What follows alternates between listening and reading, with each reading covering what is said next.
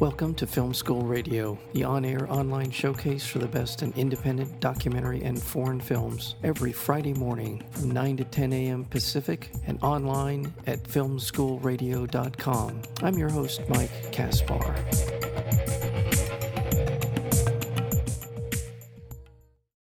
Before Citizen Kane and War of the Worlds, leading Broadway actress Rose McClendon and producer John Houseman convinced a gifted but untested 20-year-old Orson Welles to direct Shakespeare's Macbeth with an all-black cast in Harlem. Reimagined in a Haitian setting, this revolutionary 1936 production, which came to be known as Voodoo Macbeth, would change the world forever, but the road to opening night proves to be a difficult one. We're joined today by one of the producers, Jason Phillips, as well as the two lead actors in the film, Inger Tudor and Jewel Wilson Bridges. Welcome to Film School Radio. Thank you for having us. Thank you. There's so much energy in the production. There's just so much about it. In sort of the grand tradition of show business, it has this energy about it that invites you, come on in, we're all on stage, the whole world's a stage. And so congratulations for creating that environment and getting these terrific performances in this film. Jason, I'll start with you. As I said to you off mic, I've never seen this many people attached to a production in terms of directing and producing and writing. Tell me a little bit about the backstory behind the film and how it came to be. Yeah, so this is the 7th iteration of this type of feature film. We have 8 writers and 10 directors, and they are the top of the USC class in their respective crafts. And it started with John Watson, who wanted to create this experiment where if we could bring the best that USC has to offer in the writing and directing tracks, and then pair that with mostly USC alumni and the department heads and in the producers, can we make a film that is cohesive, that is an ultimate exercise in collaboration?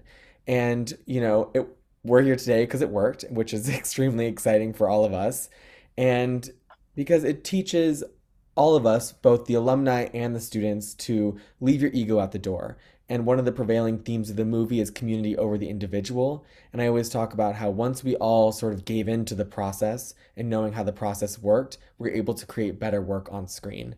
And so I think the idea really comes from how can we teach the next emerging generation of filmmakers what it means to collaborate with one another and not just think my way or the highway when approaching different projects in the future. When I saw the list that I just described, especially of the directors, I was looking for differing styles. My antenna were up to see how people were approaching it. And to your point, Jason, it's seamless. You wouldn't know that unless you read the credits in the film, that there were all these different people involved in the production. So my congratulations to you. I'll start with you, Inger. In terms of just sort of preparing for the role, knowing, well, first of all, this is a story I didn't have any idea about in terms of Orson Welles' history. This is completely new to me. In terms of your preparation, because you're preparing for 2 roles, right? Mm-hmm. Preparing to be your character with Rose McClendon, but you're also preparing to be in Macbeth as well. So let's talk about that, different approaches to different kind of challenges. Well, the thing that was exciting about this for me was that most people have never heard of Rose McClendon. And in many ways, that's actually freeing because there's nothing to compare my performance to. There's no, oh, Rose talked like this or she acted like that. So that made it a little bit easier. But what I did was more emotional work and really trying to just find out where Rose lived in terms of what was going on, her determination, her passion for wanting to do this project, her feelings about Orson and sort of having this, as my family would say, this junior startup, come to the fore and have him direct, a show that she presumably is going to star in. And what all of those things must have felt like, as well as being the co-head of the Negro Theater Unit. So really focusing on that. And then fortunately, and not just for myself, but I know Jewel and a number of the actors, a lot of us have had classical theater training. So preparing for the Shakespeare, which was very exciting because Lady M, of course, is a role that many actresses would like to play. It was that part I felt like I had a good base, a good grounding for that. And so, as you said, the challenge was playing an actress playing a role. So it was fun. It was a good challenge, and it was an experience I really enjoyed, and I thought the directors really handled the Shakespeare well for doing it in this movie. Well, Joel Wilson Bridges, you are playing someone that the whole world has some idea. He's a big personality, an amazing talent, mercurial. There are a lot of things that we could say about Orson Welles, but you're playing him before we knew Orson Welles, essentially. So how do you approach a role like that? Well, no, in many ways, this process helped me free up in order to approach portraying a historical figure. From the moment I got cast, we had about 2 weeks of preparation before we started shooting. So there really was no time to get in my head about whether or not I was going to do them completely accurate. I had to just go and serve the story. I knew going into the project that I was shorter than Orson was. Physically, there were many things that I didn't look like them. So I focused on the psychology. I focused on their background. I focused on as much a kind of reverse engineering of their isms as I could. I looked at Orson later in life because, we do have commonalities of tics and little things, even as we age. But still, I couldn't find any early footage. I think the earliest footage I found was an interview with Orson about 3 years after the events, when they gave an interview with reporters after the War of the Worlds fiasco. But because of the timeline of it, I didn't have time, and that was great. I just had to focus on the story that we were telling, focusing on this kind of exploration of Orson. I think it's better, because if you just focus too much on the pressure of getting it completely right and what people will think, it will kill the flow. Yeah. And I just had to trust that my take was right, and trust the direction that the producers and the directors wanted to go in by casting me. And everything else was none of my business. And I was just grateful for the entire journey. I truly have been. Yeah, I think of the temptation, if this were something I was in front of me, I'd be tempted to watch Citizen Kane over and over and over again, but that's not Orson Welles, and that's certainly not him during this period of time. But that sort of big personality, which is, I'm sure, who he was that. I'm certain he was a big personality, and you play him that way. And it's good to see. I wasn't aware of his first wife, Virginia, and just there's a lot of things in the film that are just sort of informationally interesting. I had no idea all of these things had happened when they happened. A lot of people equate Orson to this big personality later, but the truth is that Orson was a big personality even in the beginning. That was the most fascinating thing I found in my research. This is a kid who at 16 walked into a professional Shakespeare company, had never worked professionally at that point in Ireland, had the chutzpah to present themselves as being this incredible professional with this huge resume. And the people conducting this audition knew what was up, but because of their confidence and the balls they basically had, they said, fine, we'll audition you. And they were phenomenal. Yes. So everything that everyone has seen of Orson and their personality, they had early on. Oh, that's great. You mentioned, Jason Phillips, you mentioned earlier that this was a production from the USC School of Cinematic Arts. Let's explore that a little bit. But I want to come back to the story itself. And was this a Depression era, Roosevelt administration era, the federal theater program? But I want to talk a little bit about, I guess, today's theater, today's cinematic arts, how this came about in terms of the development. What is it, part of something that's a tradition at the school? Is that Yeah, so they've made 7 other features just like this with 8 writers and 10 directors, excuse me. And Professor John Watson has overseen all of them so far. So what happens is the 8 writers get together in the fall semester. They write the script in a writer's room type style, each taking different passes at different storylines, pitching different ideas to come up with what they agree the most that they want to follow down.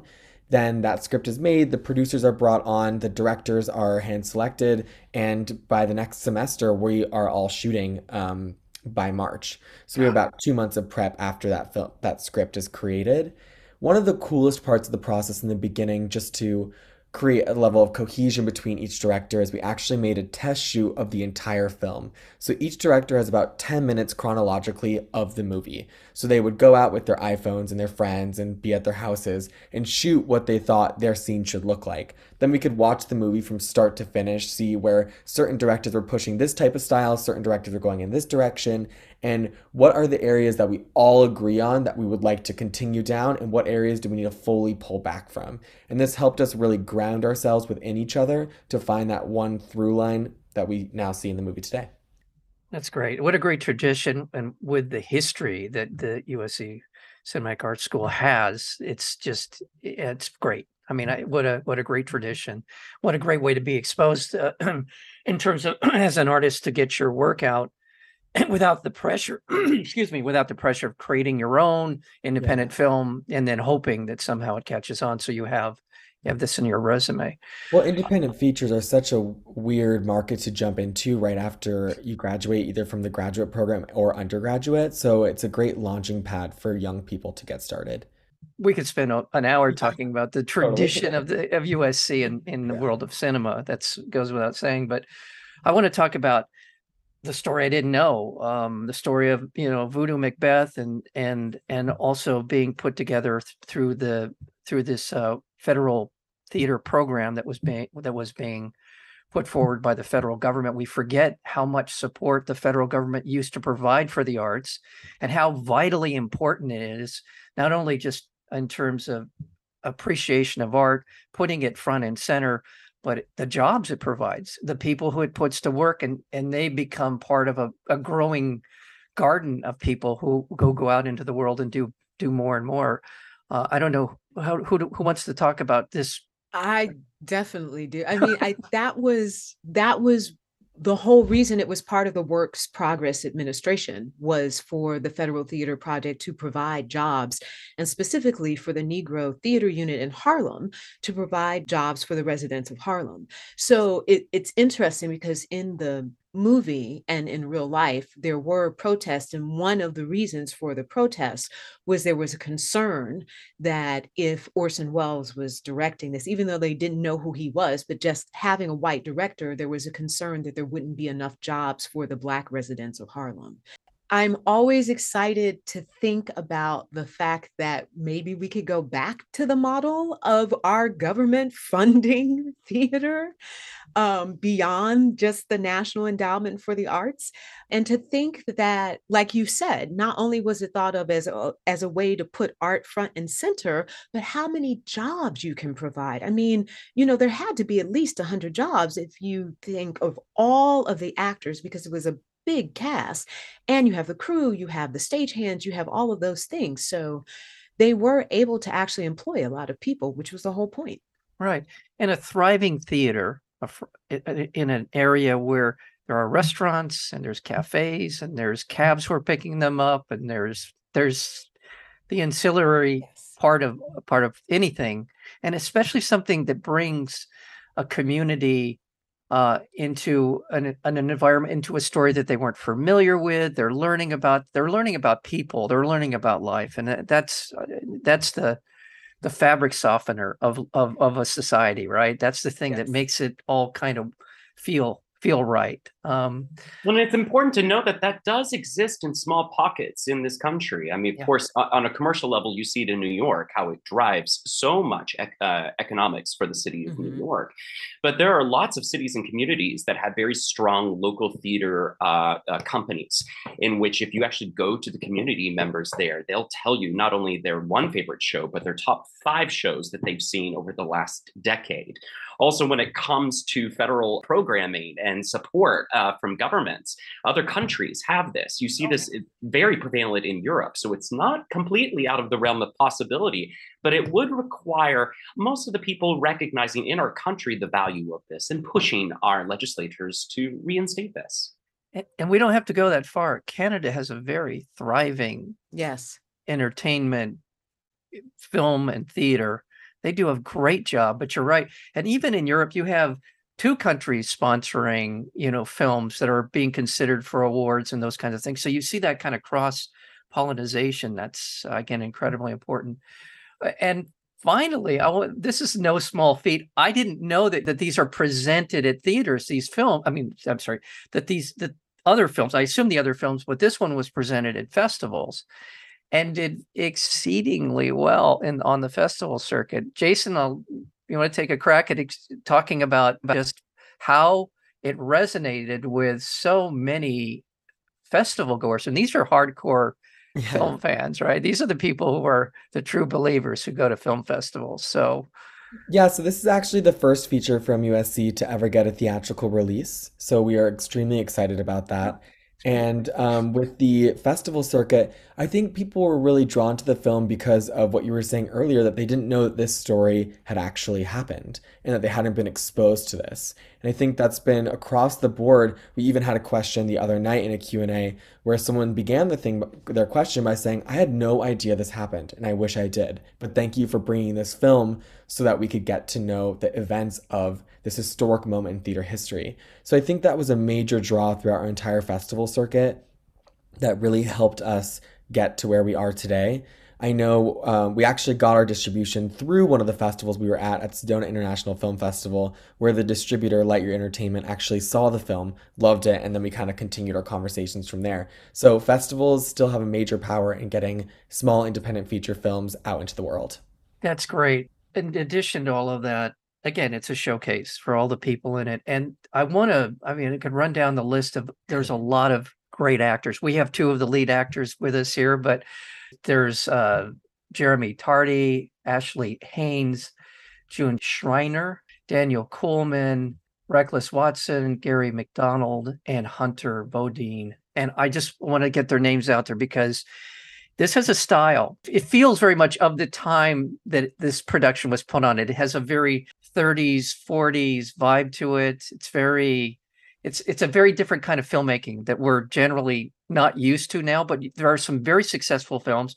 And it reminds me a lot of Robert Altman's last film, Prairie Home Companion. This film kind of has that sort of in front of the camera, behind the camera, on stage, off stage vibe to it. And it's told very much in that same style of, we're going to put on a show and my uncle's got a garage. It's going to be great, and that's the kind of vibe. And it just invites you into this whole experience. That was one of the cool things about this project, because most of the actors had experience theatrically. A lot of the writers and the directors had experience theatrically. So for many of us, this was such a beautiful melding of mediums from cinema and theater. And so many of us approached it with that kind of a love letter and a heart. And it truly feels a little Russian doll, the show within the show within the show. And we all had an eye on that and recognized how meta it was. In fact, in the movie, they talk a lot about the superstitions with saying Macbeth and a theater. And even during our production, there was one day in which we completely lost all power and we had to shut down production. So we even joked that we got to experience I wonder if that's what this is playing out. So there were a lot of meta moments for all of us. Congratulations all around. Congratulations on the performances, Inger Tudor, as well as Jewel Wilson Bridges, for your work, and as well as Jason Phillips and your entire team. I'd love to see that sort of team photo, that football, kind of that football photo, Yeah. I'd love to see that picture. And thank you all. Thank you so much. The film, again, is called Voodoo Macbeth. It is out through Lightyear and also in theaters. Let me just make sure that we all get this. It actually has been playing in Los Angeles. If it's still at the Laemmle Royal, Jason, I'm going to ask you. Okay. Yeah. Okay. It's currently at the Laemmle Royal, as well as in New York at the Angelica Village East, and will be opening in San Diego, Santa Ana, right down the road, San Ramon, and New Orleans. So be looking for it. You can go to voodooMacbethFilm.com. That'll give you all the information you want about cast, crew, the trailer, and everything else. So my very best to all of you for your work here, especially to the lead actors, Inger Tudor, as well as Jewel Wilson Bridges, and the producer, Jason Phillips. I look forward to the day when you're all working on either as an actor or producer, those $150 million big budget films, and you'll come back and join us again. Thank you, Mike. Thank you for having us.